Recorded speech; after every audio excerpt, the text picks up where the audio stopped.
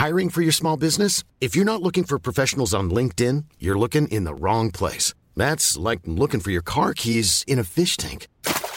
LinkedIn helps you hire professionals you can't find anywhere else, even those who aren't actively searching for a new job but might be open to the perfect role. In a given month, over 70% of LinkedIn users don't even visit other leading job sites. So start looking in the right place. With LinkedIn, you can hire professionals like a professional. Post your free job on linkedin.com/people today.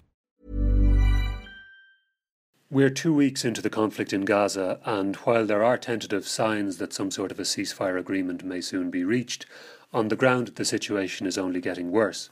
In the Gaza Strip, which is again today being bombarded from air, sea and land, the death toll has passed the 800 mark, according to the local health ministry, and a large majority of the dead, perhaps 80%, are civilians, including women and children. Several thousand more have been injured in the bombings.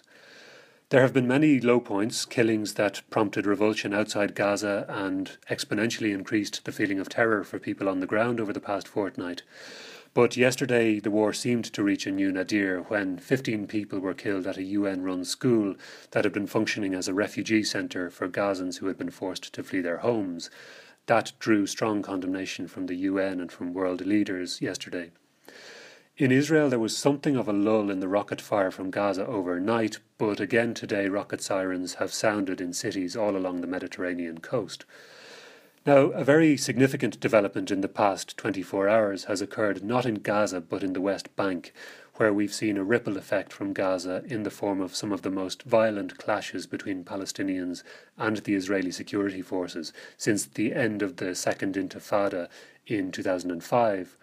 The confrontations, which have already claimed the lives of 3 Palestinians, began last night when thousands of people marched from a refugee camp in Ramallah to a checkpoint that leads to Jerusalem.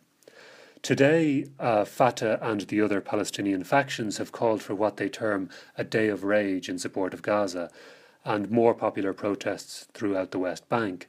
It's too early to say how all of this will play out, but clearly there's a fear that the violence could spiral in the West Bank, which has so far been relatively quiet, and that could take on a momentum of its own, regardless of efforts to defuse the situation in Gaza.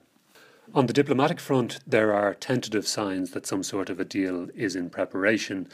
It's understood that John Kerry, the US Secretary of State, has tabled a proposal for a cessation of several days, during which talks would take place on a longer-term, more durable ceasefire. He's due to speak in Cairo this evening. The Israeli cabinet and Hamas are also said to be studying the plan, so we'll probably have a better idea this evening of whether a formula can be found to bring the conflict to an end. Hey, it's Danny Pellegrino from Everything Iconic. Ready to upgrade your style game without blowing your budget? Check out Quince. They've got all the good stuff, shirts and polos, activewear, and fine leather goods, all at 50 to 80% less than other high-end brands. And the best part? They're all about safe, ethical, and responsible manufacturing. Get that luxury vibe without the luxury price tag. Hit up quince.com/upgrade for free shipping and 365-day returns on your next order. That's quince.com/upgrade.